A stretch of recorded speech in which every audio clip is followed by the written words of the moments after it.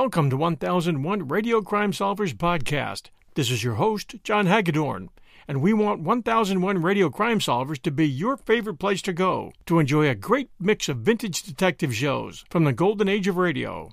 The scripts were great, the action was hot, and even the old commercials are enjoyable. And now, another episode of 1001 Radio Crime Solvers is ready to go. Enjoy! Get this and get it straight. Crime is a sucker's road, and those who travel it wind up in the gutter, the prison, or the grave. The trail started in Montana with a bum with two names rushing away from his lady love, and led fast into L.A., past a southerner from Canada, a worried wool dealer, and a chorus girl with a .45. When it finally stopped at murder in the park, the tramp was still in a hurry. From the pen of Raymond Chandler, outstanding author of crime fiction, comes his most famous character in The Adventures of Philip Marlowe.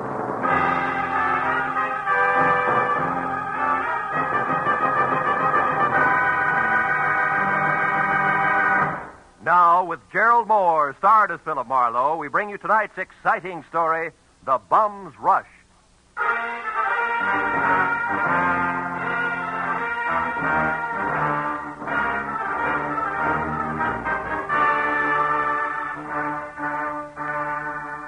You know, there comes a time in everyone's life when a relative wants a favor. But this was a particularly nice relative. In fact, a great old gal. She'd written my name and address in the center, and her name, Jessie Gavins, Eagles Rock, Montana, in the upper left corner of the envelope. The stamp totaled away a mail special, and the letter inside started off like one of those, "I was wrong, you've got to find him for me, you've got to" type. But it didn't wind up that way. Clipped to the letter was a $100 check, and under that, a not-too-good snapshot of a bald man holding a rake, who wouldn't have been helped any by better photography. 10 minutes later, at exactly 8 p.m., my long-distance call was put through, and the voice that belonged to Aunt Jessie was snapping at me from Eagles Rock, Montana, like the end of a whip. Certainly I wrote it. How many Jessie Gavinses do you think there are in Eagles Rock? Philip, I want you to find Jonathan Miter and see if he's all right. Yeah, you said that in your letter. Jonathan Miter is my fiancé. Aunt Jessie. Oh, I know what you're thinking, young man, but I'm 51 and he's 55, and there's nothing wrong with the September song if the harmony's close enough. Yeah, I hope my harmony's that good when I'm 55. Why are you worried, honey? Because he left here last week on some kind of a big deal. It's a secret. That's all he'd tell me, and I haven't heard a word from him since. I see. Well, tell me, what sort of a deal would it be? I mean, what business? He's not in any business. Oh, what was his work before he retired? Well, he's not exactly retired either. He's not exactly... Look, Aunt Jessie, I'm getting at this. What does he do, or what did he used to do for a living? Frankly, not... Well, I might as well tell you. Most folks around here, Philip, think Jonathan Miter's just a bum. Maybe he is. He came to town, Philip, on a freight train a month ago, and he's been raking leaves for handouts ever since. That's how I met him. But he's a fine, honest, proud man, and I'm going to marry him. Congratulations. Yes. Look, you didn't happen to give that fine, honest, proud man a wad of money to finance this big deal of his, did you? Oh, no. Well, then don't. Because I'll be frank. Sounds to me like a broken-down con man warming up a new routine. Then I'll gladly pay to find that out, Philip. But I think you're wrong. Jonathan told me that he had to prove himself by making some money of his own before he'd marry me. As if I didn't have enough to take care of two people already. Okay, Jessie, it's a little off-center, but I'll buy it. Philip, Huh? when you find him, don't tell him that I hired you. As I say, he's very proud, and it'd hurt him. And now all I can give you to go on, aside from that snapshot I sent, is an address, 764 Hope Street in Los Angeles. 764 Hope Street. Well, how'd you get that? From checking through every single thing of his I could lay my hands on. It was on the back of an envelope. Of course, it may not mean nothing. You're so right, Jessie. Please, now, don't joke with me, Philip. Jonathan was so serious and in such a hurry, and there was a funny, brave glint in his eye when he left. Do your A best. brave glint. Oh, okay, Jessie, no jokes. Goodbye, darling.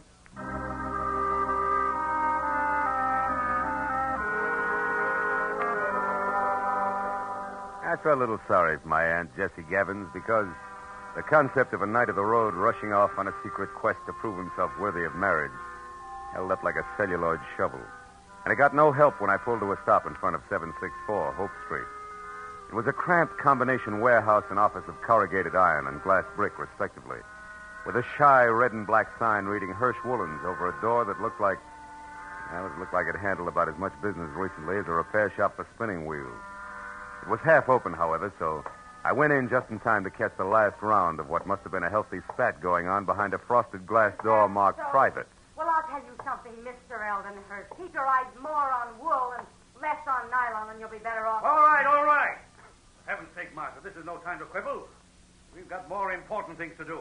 Unless, of course, you want to keep that chorus job at the Plumes forever. Well? Okay. You just watch your step. Goodbye, Eldon. Stand aside, stupid. This is a hallway, not an art gallery. Yeah, there's a petty girl if ever I've seen one. Well, what do you want? Oh, Mr. Hirsch. Yes? Yeah, well, I'm Ned Johnson. I'm looking for a job. What kind? Oh, salesman. Wool's my line. I see. And how long have you been waiting out here? Oh, I just stepped in. Come inside. Thanks.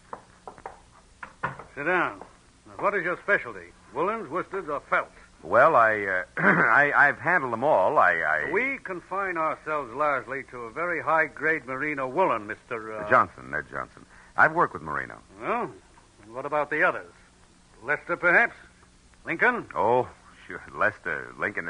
Certainly, I find it all a fascinating business. So do I. A very romantic background. Yeah. By the way, what do you think of Lanatal as against merino? Lanatal. Well, not good. No, you see, I've watched the Lanatals from the range right through shearing and on up to weaving. It just doesn't compare with... what's the matter? What are you really after? I slipped, huh? You fell on your face. Lanatal is synthetic wool made from milk. Now, who are you? Okay. I'm from the Sequoia Credit Association. We're investigating you. Just a periodic, routine thing. It's strictly confidential. Get out of here and stay out if I ever catch you. All right, take it easy. I was clumsy, that's all. Don't start a riot about it. Look, you pry into my affairs. That's quite a temper you got there. Better watch it, Hirsch. It'll get you in trouble. So long.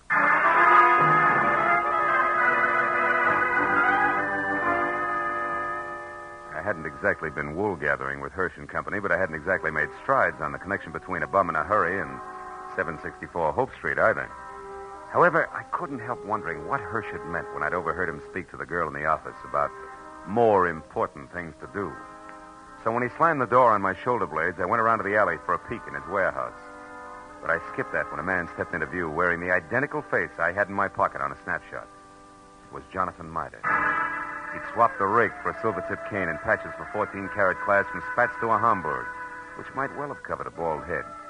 But it was the same man, no doubt about it. So I decided to play this one strictly three cushions with reverse English. Hey! Huh? Hey there, you! Oh, were you addressing me, sir? Yeah. Don't I know you? Oh, sure I do. Points east, huh? You're mistaken, my man. I haven't been east in 30 years. Oh, come on, friend. I'd know you anyway. You're good old Jonathan Mitre.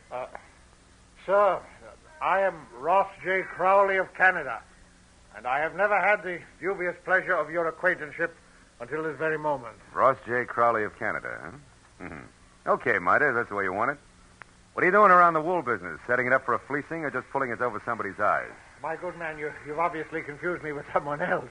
Now, pack off, like a nice fella. I'm in a hurry. Now, wait a minute, Pop. Wait a minute. Let's get this straight first. Your name's not Crowley. Why are you using it? By Godfrey, sir, you're trying my patience. Stand aside. Come on, let's have it. Oh, very well, if you insist. Here it is. Look out. Hey, come back here, you old goat. Why don't you look out? Why, you awkward roughneck. Why don't you look where you're going? I was, but I couldn't get around all three of you. Three? What do you mean? You and your two big feet. If you can't keep those gunboats out of people's way by yourself, hire a pilot. Hey, Oh, by now my boy's so far ahead I couldn't catch him if he stopped for lunch. Thanks to you. Goodbye. I went as far as the corner anyway, but I'd been right the first time.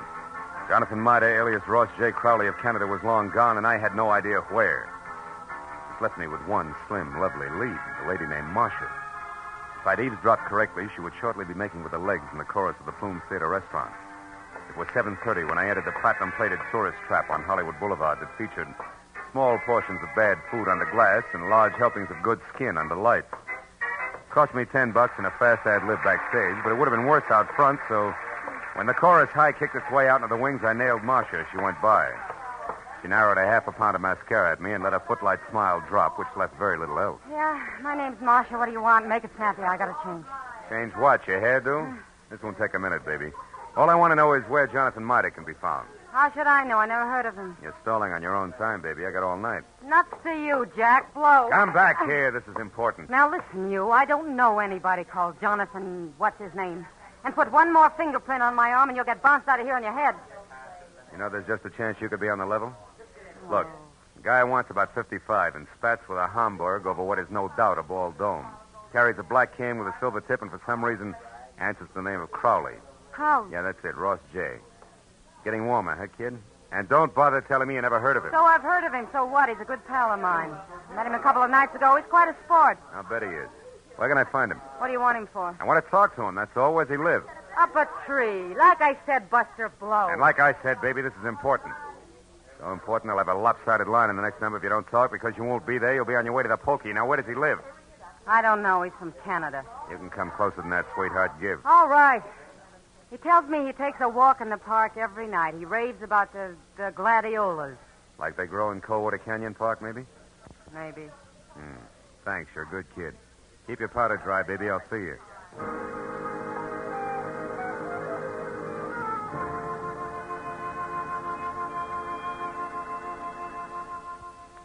That park looked deserted when a half hour later I drove by it to the far end, turned down a side street and stopped. But as I started in on foot, I saw him, Spats, Hamburg, Kane, and Alias, ambling slowly away from me along a back path. I started after him quietly, and when he got near a corner, I was close enough to hail him, and then grab. But I didn't get the chance. Stand still and keep your mouth shut. I turned slowly. It was the gentleman with the big feet, and he wasn't much uglier, just a little flabbier than the automatic wrapped up in his fist. You seem to be falling over my feet every time I turn around. I noticed that. But I figured the first time was coincidence. What do you figure now? That our gay dog, Mr. Crowley, who just turned that corner there, is wagging two tails. But you hold the gavel, Chairman. And don't you forget it either.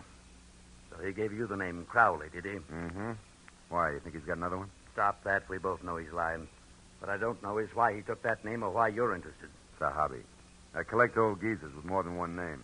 You're going to handle hard, huh? You won't tell me? Well, I don't know your angle either. We might work out a trade, huh? No. I'm not wasting any more time either. You're not going to get away from me again. And that means you'd better stay right here. Oh!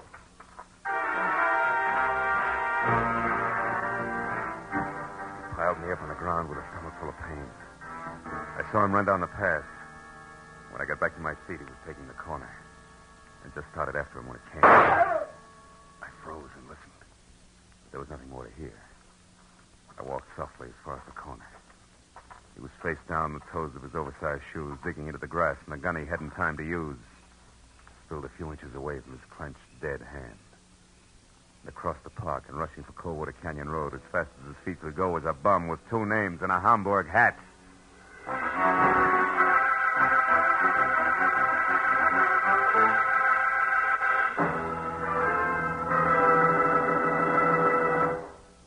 In just a moment, the second act of Philip Marlowe. But first, 30 minutes packed full of talent, music, and fun. That's the Horace Heidt Original Youth Opportunity Show, coming your way every Sunday evening on CBS. Yes, this fall, you'll hear them all on CBS. A galaxy of stars. And one of the brightest is genial Horace Heidt, who keeps the fun rolling with one hand and with the other pushes open the door to opportunity. Gives a talented youngster his big break toward fame and fortune in show business. Remember, Sunday night, it's Horace Heidt and his original Youth Opportunity Program. Listen every Sunday, starting this Sunday, over most of these same CBS stations. Tune in this fall for the shows that you love best of all. Listen carefully. Here's the address. It's CBS. Now, with our star, Gerald Moore, we return to the second act of Philip Marlowe and tonight's story, The Bums Rush.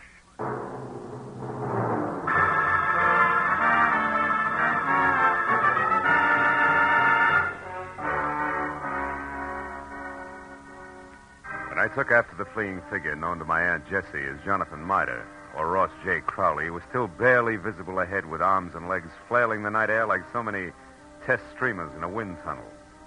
I didn't know any more about his double identity than I had before. But I did know that what might have started as only a confidence game of sorts had now mushroomed into murder with the aforesaid gentleman very much involved. And a moment later, when I saw him, breathless and afraid, duck into a sagging, deserted wooden shack that showed a single red light and was labeled Department of Parks, Fire Equipment Private, I figured the right time and place had come to talk it all over. When I finally carefully stepped inside and announced both myself and 38 in hand in definite stentorian tones, he agreed wholeheartedly. All right. I'll come out just as you say, sir, with my hands up. After all, I've no reason to hide. Other than murder, no. What murder? That noise I heard, that's what it was. Somebody was shot. No, somebody was run over by a bullet rolling downhill at a terrific rate of speed. Now shut up and turn around, Pop. Hands still high. Time we got cautious. Oh. Are you searching for a gun on me, sir? Young man, you must be out of your mind. First, you insist that I'm a Mr. Miter. Well, somebody I never heard of. And you're convinced that I'm a murderer. I don't understand you. There. No gun? Now, you satisfied? No, intrigued. Where'd you throw it? I didn't. I never had one. Anything else? Yeah, the name Crowley, Ross J. Why do you use it? Because it's mine. And that young man is a very common customer. Now, do you mind if I leave? I do. Now, look, old-timer. I'm only going to be nice about this for a little while because, first of all, there's a fresh corpse outside, and where I stand, you could be responsible for it. And second of all? Second of all, there's my angle, where I fit, who I work for, facts, and I don't want to reveal them unless I have to. Now, from the top, you and the dead guy, the connection, what is it? I haven't the slightest idea what you're talking about. You haven't, huh? Okay, Pop, we play it straight all the way. Now, listen. My name's Philip Marlowe. I'm a private detective, and I know when it's time to blow a whistle. Don't move, Marlowe, or you never will again. Oh, fine. Marcia. That's right, Marcia. And all loaded down with a nasty old .45 automatic that makes her look and feel very unladylike. Drop it, Marlowe. Come on. That's better. Now, Mr. Crowley, without waiting for Marlowe to apologize, go on. Go, but where? To the hotel. It's important, so hurry. Oh, yes, very well. I won't waste a second. The key. You won't need the key. Somebody's waiting for you. Goodbye, Mr. Crowley.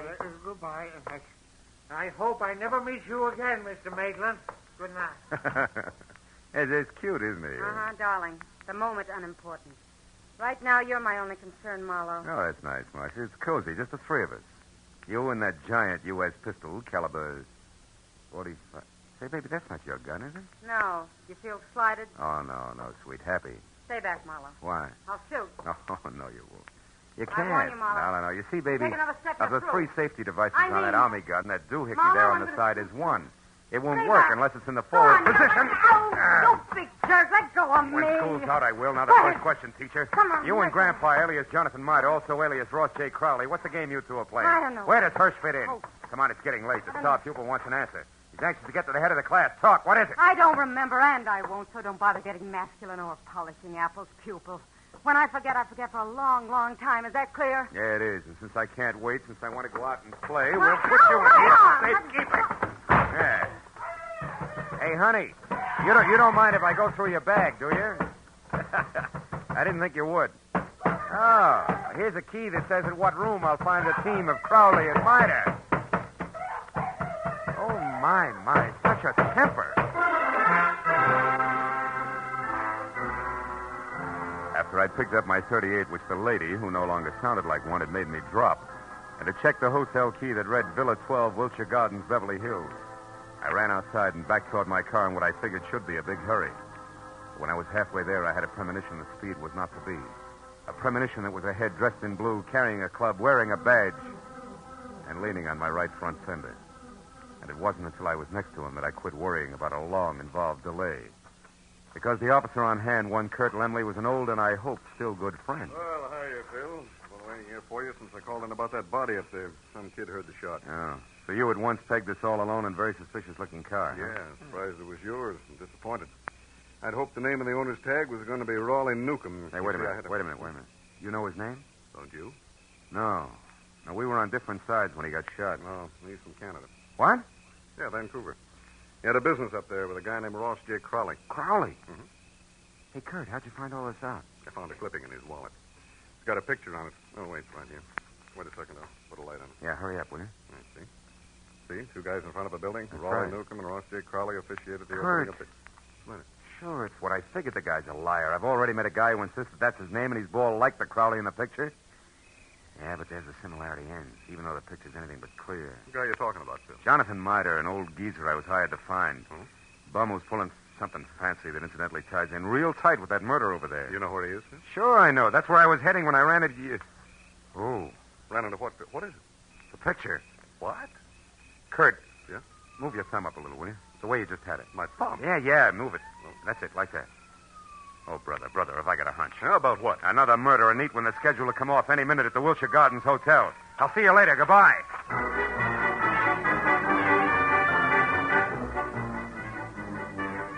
At best, it was 10 screeching stop-and-go minutes from Coldwater Canyon Park across Beverly Hills to the Wilshire Gardens Hotel on the boulevard of the same name. And all the way, I kept hoping, over time, that one of two things was so. Either my hunch was wrong and nobody else was going to get hurt for a while, or it was right and I was still on time. But when I was there, parked and running toward the Villa number 10, which was a silent stucco square, choking to death under ivy, and showing only a single light in the living room, I was almost sure that it was going to play still another way. Me right and too late to do any good. When I tried the door and found it open, and inside saw at once the letter propped up against a lamp on an end table that I'd been afraid I'd find, there was no longer any doubt. And even as I crossed the room, I knew that I was going to read a suicide note addressed to the police, telling them that the undersigned Ross J. Crowley had taken his own life, as well as that of the partner he'd been stealing from, Raleigh Newcomb, who had currently been pursuing him. But I didn't know until I reached for the letter to make sure that I'd figured right was the last line, just before the signature. It read, "Also, rather than face the humility of being dragged through the courts for killing Newcomb, they've taken the life of a man who would have caught me. A private detective named Philip Marlowe." You did well, Marlowe. What? Especially when it's your own obituary. No, don't move. Well, Mr. Hirsch, huh? Or do I call you Crowley now? Doesn't matter, Marlowe. Suit yourself. What does matter is that you're not quite the boy genius you think you are. Meaning what? Meaning Marcia. You talk to her at the Plumes, then she talks to me. Between the two of us, we've maneuvered you around just like we wanted to, so we could include you in our plans. In other words, Marlowe, when Marcia sent Mida here from the park, we knew you'd follow. Marcia's reliable. Yeah, all year round, I'll bet. Okay, Crowley, so the one with two heads isn't Jonathan Mida, it's you. You is Eldon Hirsch here in L.A. Is Ross J. Crowley, Newcomb's partner up in Canada. A crooked partner, Crowley, who, when he knew he was going to be caught, decided to kill himself, but with another guy's body. Jonathan Mida, so it wouldn't hurt. Exactly. Also, Marlowe, nobody will bother to look past what will pass as Crowley's buddy, or the murderer of Newcomb, who I didn't expect on the scene. I think you'll admit it's all accounted for in that letter there in Crowley's, my handwriting. Bravo, you've skipped nothing. Now, what about me? Yes, you. You must go before Jonathan Mida, you know. Otherwise, the coroner might find something wrong with the sequence of death. So it's you first, then Mida. Who no doubt is unconscious in the bedroom right now? Oh, Mr. Marlowe, who no doubt is standing right here listening carefully. Mida, you crazy fool. Stay where you are. No, Mr. Crowley, I won't. That way I die. This way, at least I have a chance. Crowley! My shoulder. Mida, you all right? Yeah, I think so. Just winged. Oh, you got him, didn't you, Mr. Marlowe? Yeah. No. No, Jonathan, you got him. That rush did it, you big... Bum, Mr. Marlowe? Yeah, bum.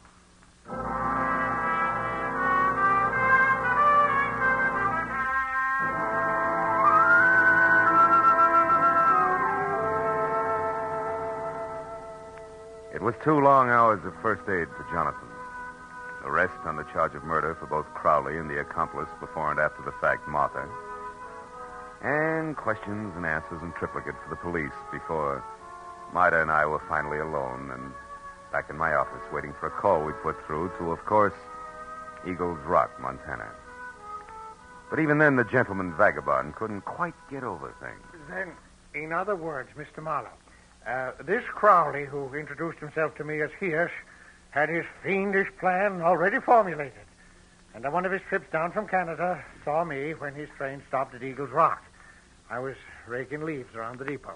And he saw me, and he hired me on the spot because he needed someone to fit the part of his corpse. That's it. And you'll admit you were well qualified for the job, alone in the world. Except for Jesse, Which you didn't happen to mention. And the fact that you were bald. That's true. Don't be sensitive. You see, Crowley, or Hirsch, was also bald. What? All that hair of his a wig? That's right, toupee, every bit of it. And incidentally, you see, the reason I caught on to things, Johnny, a policeman found a newspaper picture of Newcomb and Crowley in Newcomb's wallet. Which told you that I couldn't be Crowley. That's right. It also told me more. When the policeman accidentally put his thumb over the bald part of Crowley's head, it gave me a different picture. Then I only paid attention to what I could see, features blurred though they were. Which then you were Hirsch's. With a step. Yeah, wait a minute, wait a minute. I know. Hello? Mr. Philip Marlowe, please. This is Marlowe speaking. On your call to Miss Jessie Gavins in Eagles Rock, Montana. One moment, please, sir. Here, take it, Jonathan. Me? Yeah, go ahead, speak. All right. Hello, Jessie. Jessica. Yeah, this is Johnny. Yeah, Cuddles. Yeah, it's me, all right. I'm in Los Angeles with Mr. Marlowe. Cuddles, you don't have to shout so loud, you know. She's clean up there, the Eagle. I know, but she can hear you. Just talk. Jessica, you guess what happened now. Now, I'll tell you. Yeah. A man hired me to work for him. To pose, impersonate a Mr. Ross J. Crowley, because he said he had to be free to investigate some crooked people who would try and contact me. Yeah. And since he offered good money right on the spot there, Jessica, I took the job. I thought you'd be proud of me making extra money.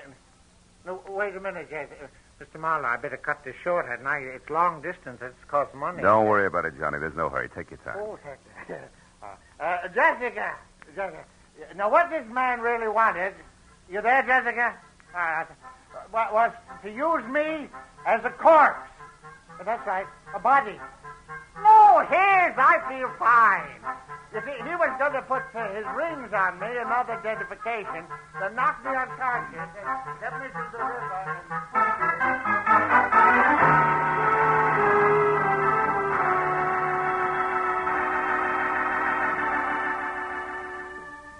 By the time I got Jonathan Miter down to Union Station and aboard a northbound train with specific instructions to stay away from strangers, and got back to my own apartment on Franklin, it was better than 3 o'clock in the morning.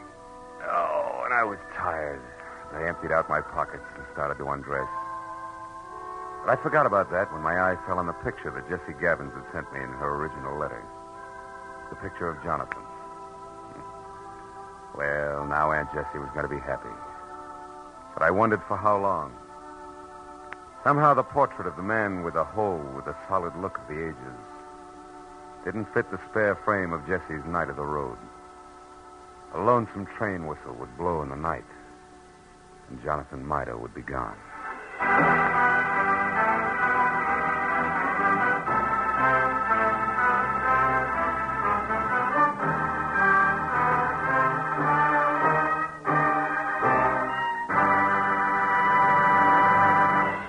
The Adventures of Philip Marlowe star Gerald Moore and are produced and directed by Norman MacDonald. Script is by Mel Donnelly, Robert Mitchell, and Gene Levitt. Featured in the cast were Georgia Ellis, Hans Conrad, Ann Morrison, Herb Butterfield, Wilms Herbert, and Bill Boucher. The special music is composed and conducted by Richard Arant. Be sure and be with us again next week when Philip Marlowe says... The lady tourist was a school teacher out after glamour, and she got it. But only after she learned that in Hollywood, the 3 R's could be reading, done in a dark room, writing found in a dead man's pocket, and arithmetic that added up to murder, times 2.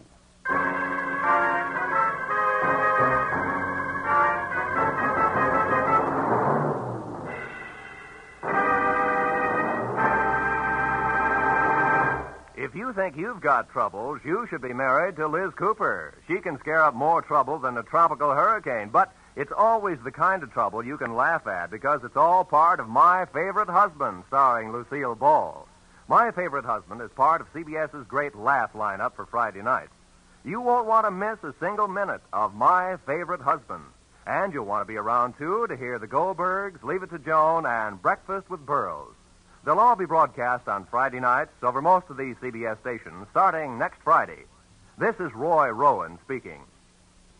Now, stay tuned for Gangbusters, which follows immediately over most of these same stations.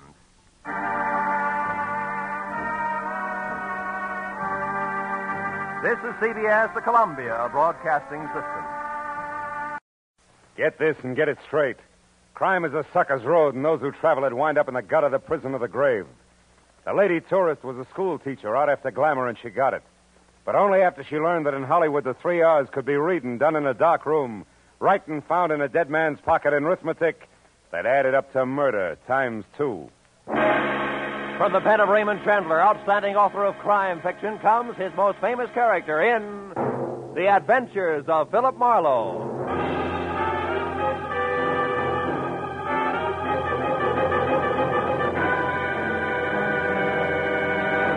Now, with Gerald Moore starred as Philip Marlowe, we bring you tonight's transcribed story, The RUSHTON HICKORY.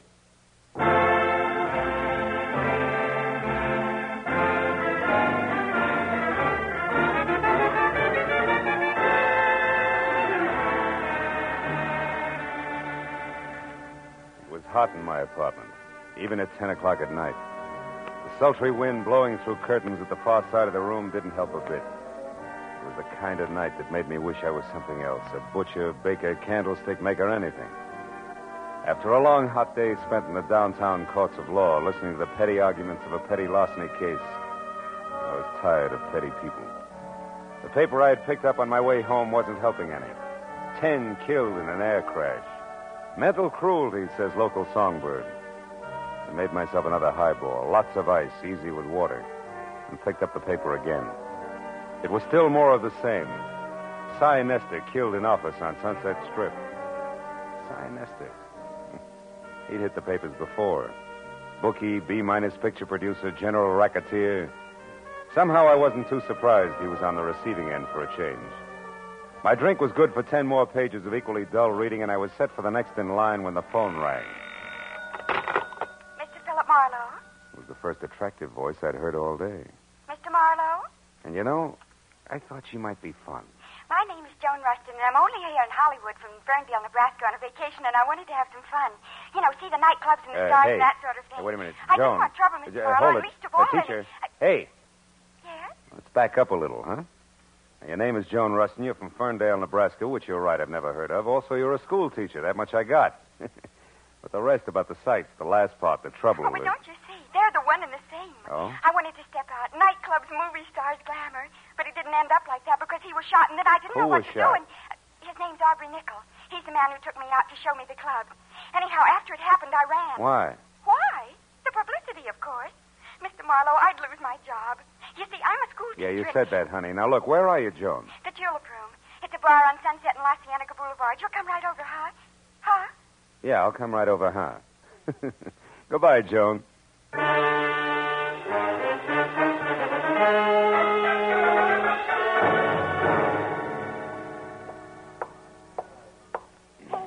Hey, Mr. Marlowe. Yeah, but where are you? Over here in this booth. Hurry. Okay, hurry it is. Hello. Now tell me why all the secrecy and you... Oh. And what? Oh, what are you staring at? You? I expected braids, Joan. Horn rims, calico, maybe. Not ice blue satin, drape plunging, and, Yes? Yes. Start at the top, honey, and slow this time, huh? Well, yesterday I met this man, this Aubrey Nickel I mentioned. Oh, he's really nice, Mr. Marlowe. He's a photographer, has a darling place up on the Sunset, Sunset Strip. You went there to have your picture taken? Uh-huh. I wanted something, well, something glamorous. That's easy. And look here what I got. Oh, by the way, I ordered a drink for you. A Scotch drink. Here. You like Scotch drinks, don't you? Yeah, Scotch drinks are my favorite drinks, Joan, thanks. You're welcome. Now, isn't it wonderful? The picture, I mean. I'll say it is. I'd never say school teacher. No, that's the idea. Just like a model in a fashion magazine, isn't it? Aubrey took it from inside his photo shop while I was outside on the street looking in his window. You know, like a smart career girl just strolling along the avenue. Mm-hmm. And see how he faded out the background? That way I'm the focal center. Focal center. Isn't it nice? Oh, yes, it is, yeah. But look, Joan, the rest of the story. Now, the man was shot. You don't want publicity, remember? Oh, yes, of course. Well, we made a date, Mr. Marlowe, for tonight. I was to be at his place, his shop on the Strip at 8, which I was. But when I got there... He was gone. Well, no. He might just as well have been for all the attention he paid to me. Oh? He had something on his mind. Acted as though he didn't even expect me. Why, I had to mention his picture here twice before he got it out of a drawer for me. But then, just like that, he changed. Said if I wanted glamour in nightclubs, why not? Oh, by all means. Why not? And off we went to Cyrano's, no less, and sat at a table with two men and a woman who was actually Irmgard Fury. Actually, who? Irmgard Fury, the starlet. Oh. Don't you read the papers? Oh, golly, her picture's been in every theater section and magazine for the last 6 months. Of course, she hasn't made a movie yet, but she probably Wait a minute, will wait a minute. Irmgard Fury, she has red hair, a figure, lots of each, huh? Oh, that's right. Oh, and so sweet to talk to. Well, believe it or not, when we were in the powder room and she couldn't find her lipstick, she used mine. Now, that's really democratic. Look, Joan, there was a shooting. You remember that. Now, you were sitting at a table with 3 men in this Irmgard Fury? That's right. Well, go on. What happened next? Well, when Miss Fury and I got back to the table, Mr. Lacey and his friend were gone. And then a minute later, Aubrey excused himself to make a phone call. And then? And then a waiter brought me a note from Aubrey which said I should go back to my hotel and wait there till I heard from him. Then it happened. Look, Joan, if I'm going to help you on this, you got to tell the whole coherent story. Well, suddenly there were some shots, maybe from outside, and people were yelling. It was terrible. I was scared to death. And I ran outside. People were crowded around someone. It was Aubrey. He was dead. What'd you do then? I took the first taxi I could get to my hotel, the Beverly Crest. I started for my bungalow, but didn't go inside because there was a man hanging around. I'd seen him before someplace, and I didn't like his looks and turned away, and he called to me. Oh, he was awful, Mr. Marlowe. Awful looking like a frog, maybe? Sloping shoulders, bulging eyes? Yes, and when... Mr. Marlowe, how do you know what he looked like? Promise not to tell. Promise not to... Oh, Mr. Marlowe, he's here, isn't he? Mm-hmm. Been watching us for quite a while. Oh, holy smokes, and I didn't get away from him. Oh, Mr. Marlowe, I had nothing to do with this shooting. What can I do? I simply can't be mixed up in this terrible business. Oh, please, Mr. Marlowe, I'll pay you anything, only get me out of this, please. We'll talk about that later, Joni. Now, look, when we get up, keep talking and don't look away from me. Then when we're outside and around the taxi stand there, duck away from me fast and get in close to the building and stay there till the frogman is gone. Then head for your hotel bungalow and wait there till you hear from me. Now, you got that? Oh, yes, but I don't understand why he's going to leave us. You will, if our little coup works. Come on.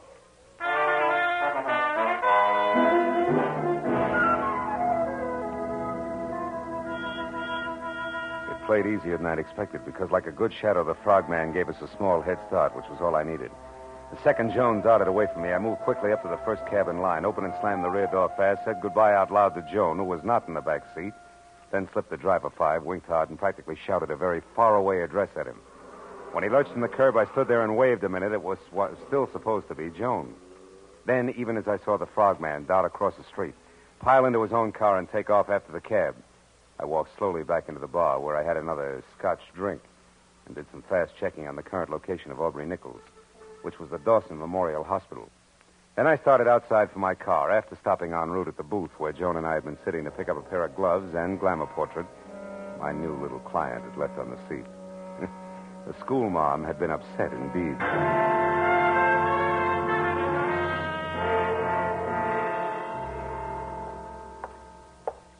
Dawson Memorial Hospital, Dr. Chambers?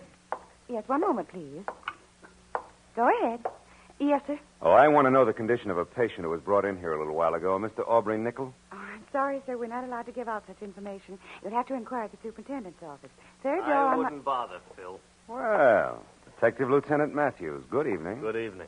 Nickel is dead, Marlowe. We did not get a statement from him. That's too bad. Any idea who did it? No. Have you? I didn't even know him. A client of mine. Yeah, Mr. Smith? That's right. That's remarkable. Mr. Smith. He asked me to inquire about his condition. Uh-huh. Well, it happened about an hour ago in an alley behind Cyrano's. Aubrey Nichols was a photographer up on the strip, but pretty much of a phony. A big front boy, strictly. That's all there was to it, huh? Walk down here with me a little. Oh, sure. We figure there may be some connection between this shooting and Cy Nestor's death this afternoon. Nestor also had an office on the strip. What do you figure the tie-in is, Matthew? A man named Ham Lacey. You ever hear of him? Yeah, he was one of Nestor's #1 boys in the racket, right? Yeah, something like that. Of course, officially, Ham Lacey is known as the vice president of Nestor Enterprises Incorporated. Also production manager of that second-rate movie studio Nestor owns.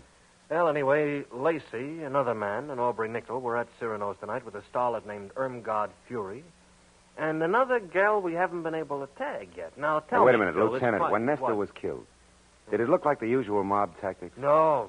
Nestor was beat up by fists. Not sapped, not cut up with brass knucks. Oh. Your death was caused by a blow to the temple from a poker that was standing next to a phony fireplace in which you could have hit his head when he fell. Well, probably not Lacey and Associates, huh? Probably not. He's got an alibi. Yeah? Besides, we already got a fair line on who did it and why. We found a note in Nestor's pocket signed D. Tobin, which threatened Nestor with a beating if he didn't stay away from the undersigned's wife and send her back home at once.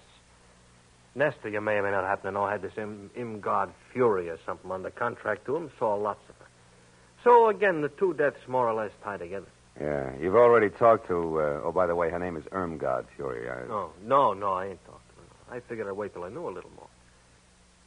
Also, I didn't figure Nickel would die without saying anything. No. Oh. Well, now it's your turn.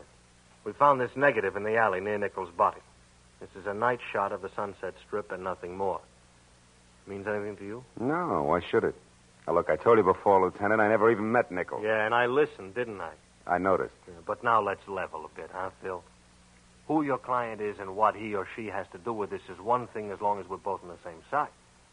But playing dumb when it might count is quite another. Now, once more, Phil, huh? The picture? Still 0, Lieutenant. Honor bright. Anything else? Yeah, just to save you a little time, Phil. Yeah, let's do. Irmgard Fury's address, 441 West Bedford Drive, Beverly Hills. You got a pencil? 441 West Bedford Drive. Now, play it close. Be sure to call when you think it's time. And if you're wondering about why all this help from me, try this. What you know and won't tell, plus what I know and will tell, might do the trick. Say goodbye to me, Phil. Goodbye.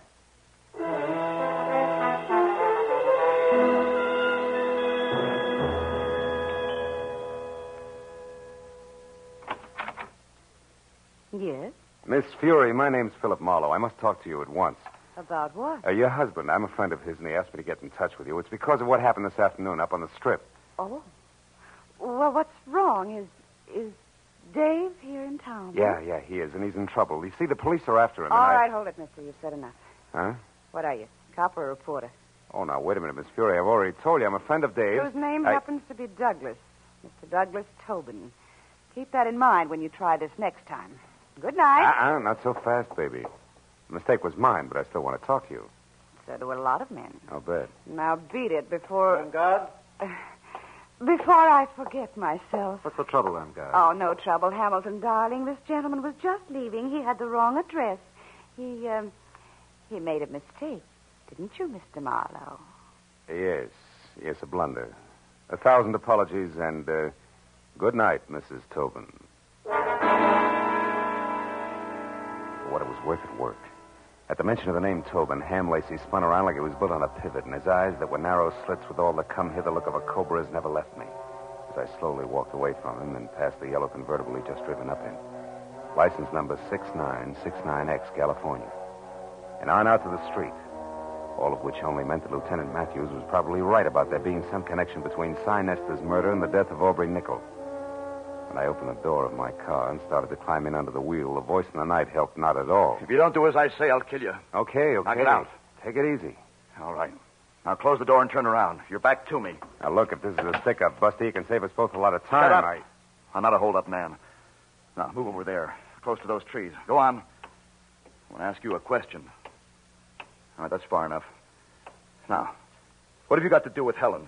Helen who? Helen Irmgard Fury. That's what she's known as now. What have you got to do with her? Tell me. Very little, Mr. Tobin. Tobin? You know who I am? And so do the police. Why don't you call it quits while you're still in one piece? No, not quits. That's what you want, what all of you want. Me arrested and out of the way in jail and maybe out of the way for good. No. But that won't be. Helen's mine and you're not going to harm her. Careful, Tobin. You're getting excited. Yes, excited enough for this. Go!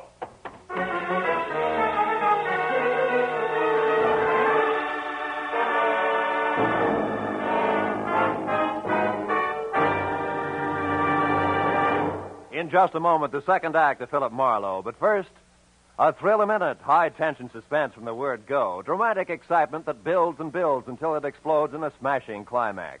That's Inner Sanctum, the great mystery show that's another of CBS's top-notch Monday night programs. You'll find Inner Sanctum one of the most entertaining spots in your Monday night listening schedule. And remember, Lux Radio Theater is back for its 15th year of great dramatic presentations. Inner Sanctum and Lux Radio Theater every Monday night over most of the same CBS stations. Now, with our star, Gerald Moore, we return to the second act of Philip Marlowe and tonight's story, The RUSHTON HICKORY.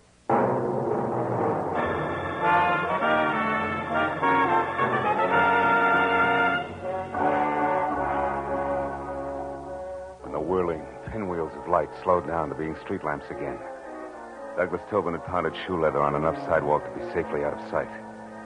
But it took a full minute of rubbing the bruise where his pistol had glanced off my head before I finally remembered that it was a good time to call Joan. I looked back at Irmgard Fury's house first and saw the lights still on, the cream-colored convertible still parked in front, and all apparently quiet inside. So I limped as far as the phone booth on the corner to warn my client that the trick we pulled on the frog wouldn't hold up forever. But instead I found out just how far this side of forever it had collapsed. Yeah, hello. Hello? Hey, what number is this? Well, Shamus, you got the right number, Shamus. What are you doing there? Where's Joan Rustin? Oh, the babe's here, but she ain't in much of a mood to talk. Incidentally, thanks for giving me this free time, Dippy. What are you talking about? That fast shuffle you tossed me, Dippy. That now you see her, now you don't gag with the taxi. For an old shell game operator like me, that one was as tough to see through as a glass-bottom boat. All right. You get your diploma in the morning. But listen, you, if anything happens to Miss Rustin, I'll break it. Skip it, Dippy. You're wasting your breath. It's already happened. I'll see you around. So long.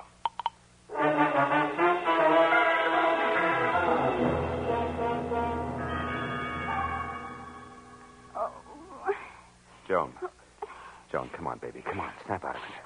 Oh, stay away from me. Hey. Get out of here, Hey, you hold ain't it. It's leave me, alone. Joni, Marlowe. Marlowe. Yeah. Oh, Marlowe. Come on, honey. What happened? Are you hurt, Joan? That man, the one with the gruff voice. Yeah? He forced his way in here, Marlowe. He was looking for something. I tried to stop him. I was going to scream, but I guess that's when he put the bite on me. That's slug, baby. Well, anyway, he hit me hard. And I've never been treated that way before in my whole life. You've never been buddies with murder before, either. Come on, honey. Get up off the floor, huh? Easy now. There. Hey, he turned your place inside out, too, didn't he? What was he after, Joni? Oh, I don't know. He just told me to quit stalling and hand it over. I didn't know what he meant, so he shoved me. Then he pulled out all the books there, tore up the rugs. He was looking for something small and flat like a... Wait a minute. Sure. The cops found a negative near Aubrey Nickel tonight, but it was worthless. There must have been another one, an important one. And Lacey and Froggy, who no doubt's his helm-babe, must think you've got it. Me? Well, that's impossible. All I had was my picture, and, well, I don't even have that now. No, but I do, out in my car, and it gives me a great idea. Come on. Well, where, Marlowe? I don't get it. What's my photograph got to do with this? Maybe plenty. You see, when Aubrey printed that picture of you, he faded out the background almost completely. You remember? Uh-huh. That's a stunt in fashion photography to make a subject stand out. But in this case, Joan, I figure it was played strictly in reverse. Well, how do you mean? That Aubrey took you to Cyrano's tonight on business, big business. And you were holding the merchandise for him all the way. Oh. Here. Let's take a look. Oh, Marlowe, my pretty picture frame. Better this than your pretty head later, sweetheart, believe me. Uh-huh, yeah, here it is. Look, see?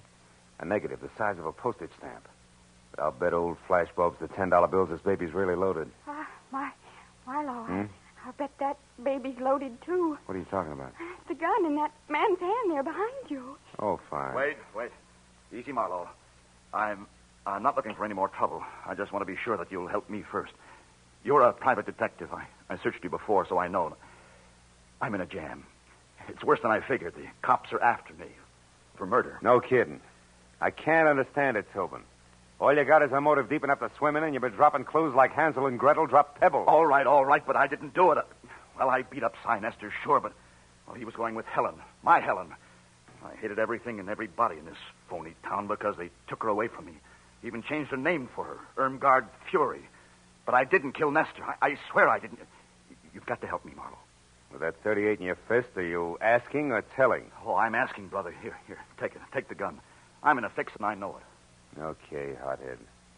I'm already in Dutch for hiding Matthew's key witness here. Think how I'll look keeping his chief suspect under wraps, too. Yeah. Oh, maybe I'm a sucker, but I believe you. All right, where do you hang your hat? The Country Cottages, number 7. It's a kind of a motel court down on Melrose Street. Number 7. Now go there and stay out of sight. And I mean stay out of sight. Yeah. Oh, okay. Thanks, Marlowe. Say, I'm sorry I batted you down tonight. That makes a lot of difference to the lump on my head. Go on, Tobin, beat it. Okay. I'll keep in touch with you. And where are we going, Marlowe? Call a friend of mine. We need a big enlargement of a small negative.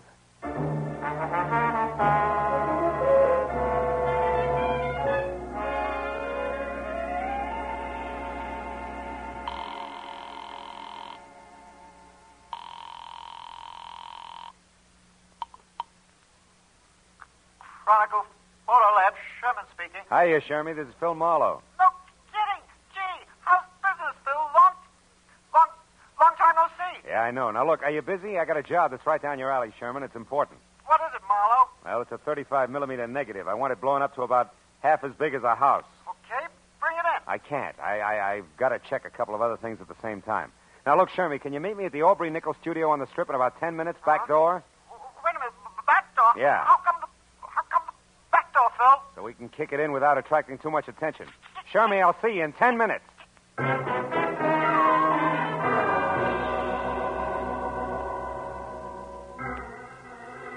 piled Joan into the car, drove down the Strip, and once past Nickel's studio, which was enough. Joan had posed for a picture in front of the place, and directly across the street, behind her, just as I knew it had to be, was the neat plastic sign reading Cy Nestor Enterprises on the diminutive but glossy imitation Swiss chalet where Nestor's body had been found. We turned, doubled back through the alley, and found Sherman bobbing up and down like a nervous gopher. 5 minutes of not-so-subtle persuasion got us past the lock and inside Aubrey's studio where something else checked. The walls were practically papered with pictures of Irmgard Fury, taken from every conceivable angle, including some that were not. Things were beginning to make a lot of sense. Marlowe, is this all right? Coming in here, I mean, it's sort of uninvited and all. Breaking and entering, lady. You can get 5 years for it. I sure hope you know what you're doing. Yeah, this must be the dark room. Yeah. Now, here's the negative, Shermy. Do your stuff. Well, what do you really expect to find on the film, Marlowe? A murderer, baby. It's got to go one of two ways. Douglas Tobin for jealousy or Ham Lacey for ambition. Aubrey Nickel caught one of the two in the background when he took your picture. And he was familiar enough with all parties concerned over there to think he could put the screws on somebody. How's it coming, Shermy? You can be out in a minute. Mm-hmm. 15 by 20, okay? Yeah, it's good. If there isn't a man in the background, I'll eat it. Better get the salt and pepper, pal, because it's nothing but a car. It can't be. Oh, brother, that's more than a car, Shermy. It's a yellow convertible that belongs to Ham Lacey. Look, you can even see the license, 6969X. 696. Oh, now how do you suppose... What's the matter, Marlowe? I just thought of something. Without this picture, both Tobin and Lacey are suspects. But with it, we have proof Lacey is implicated. That means Lacey thinks he has Tobin sitting in the perfect frame, right where he wants him. Oh, Marlowe, listen. Now, look, you two get out of here. Go back to the paper. I've got to get to Tobin fast and let him know. Oh, Phil, listen, Look, baby, you're no doubt terrific in the 3rd grade. But some things they don't even teach in college are going to pop any minute, so I'll take it from here, huh? Stick with Shermy, honey. I'll call you. Oh, but Marlowe, wait, listen.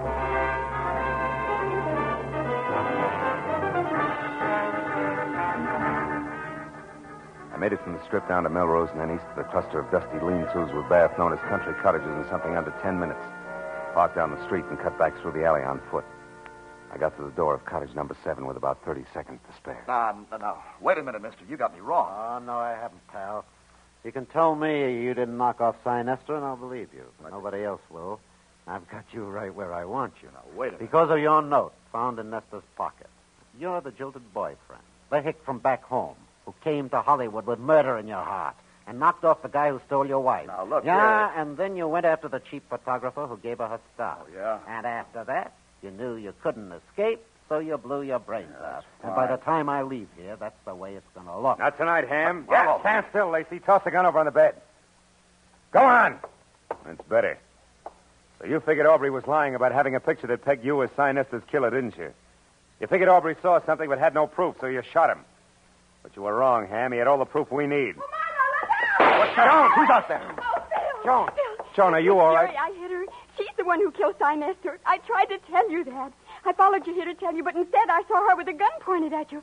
I grabbed the first thing I saw, this broken rake handle, and I hit her with it. I hit her awfully hard, Phil. She isn't moving. You don't think she's... Dead? No. She's probably thinking over the big lesson you just taught her with that stick there. What? Oh, what's the matter? Hey, Teach, you know what that rake handle's made of? What? It's hickory, isn't it? Yeah. What else could it possibly be but a hickory stick?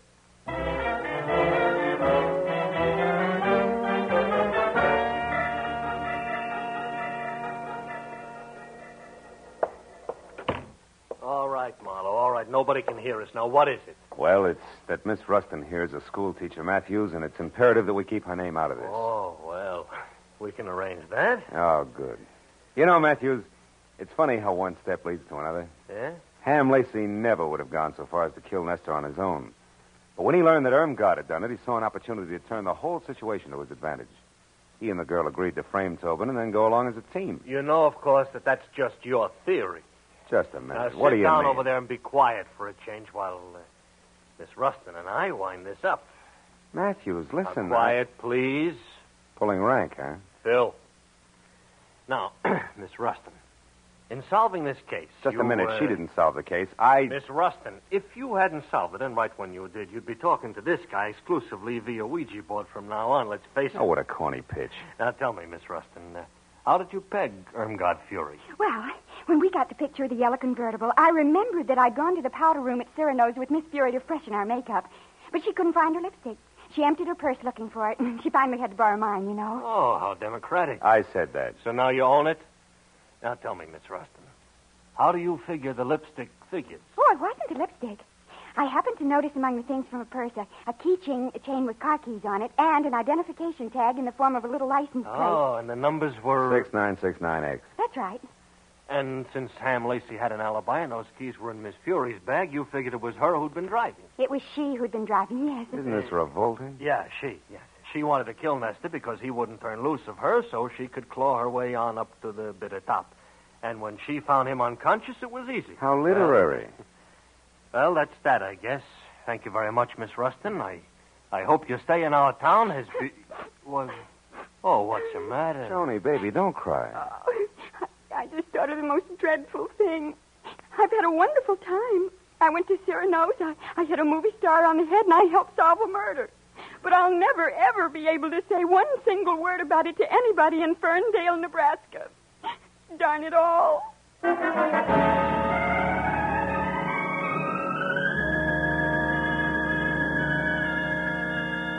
It took a few minutes to put on a new touch of mascara and get the pink off her nose.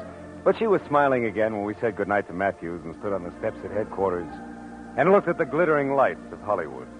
There was still plenty of time for supper and even a dance or two, and she wanted to go. But suddenly, from somewhere, there was a smell of autumn in the air, of dry leaves on the ground and ripe red apples for the teacher. She shook her head wistfully and spoke of an appointment she had bright and early next Monday morning.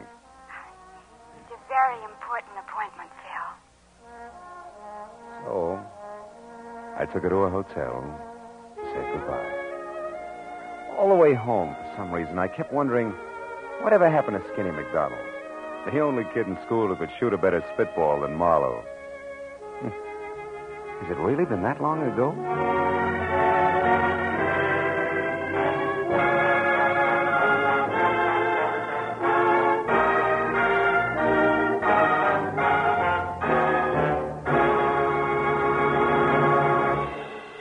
The Adventures of Philip Marlowe star Gerald Moore and are transcribed and directed by Norman MacDonald. Script is by Mel Donnelly, Robert Mitchell, and Gene Levitt. The special music is composed and conducted by Richard Arant. Be sure and be with us again next week when Philip Marlowe says... There was a tapestry found under a tomb. They were all after it. The worried importer, the man with half a face, the Englishman in an L.A. slum, and the lady wearing a green veil. But before it was over, none of them had it, and 2 of the 4 were dead.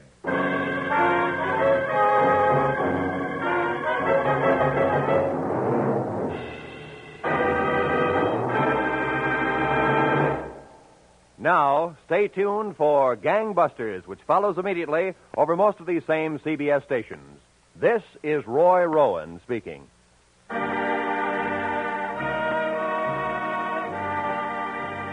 This is CBS, the Columbia Broadcasting System.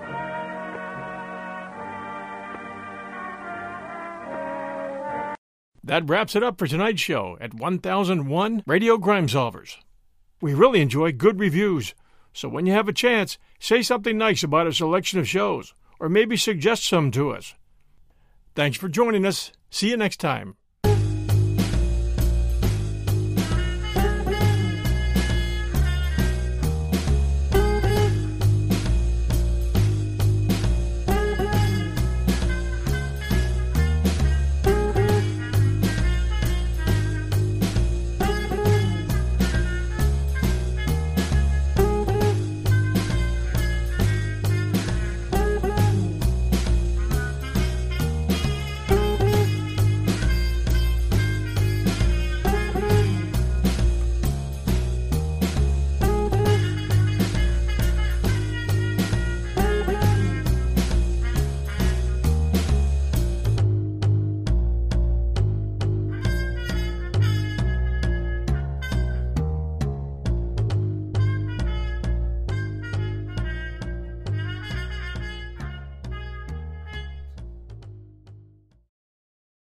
Say goodbye to your credit card rewards. Greedy corporate mega stores, led by Walmart and Target, are pushing for a law in Congress to take away your hard-earned cash back and travel points to line their pockets. The Durbin-Marshall credit card bill would enact harmful credit card routing mandates that would end credit card rewards as we know it. If you love your credit card rewards, tell your lawmakers, hands off my rewards. Tell them to oppose the Durbin-Marshall credit card bill.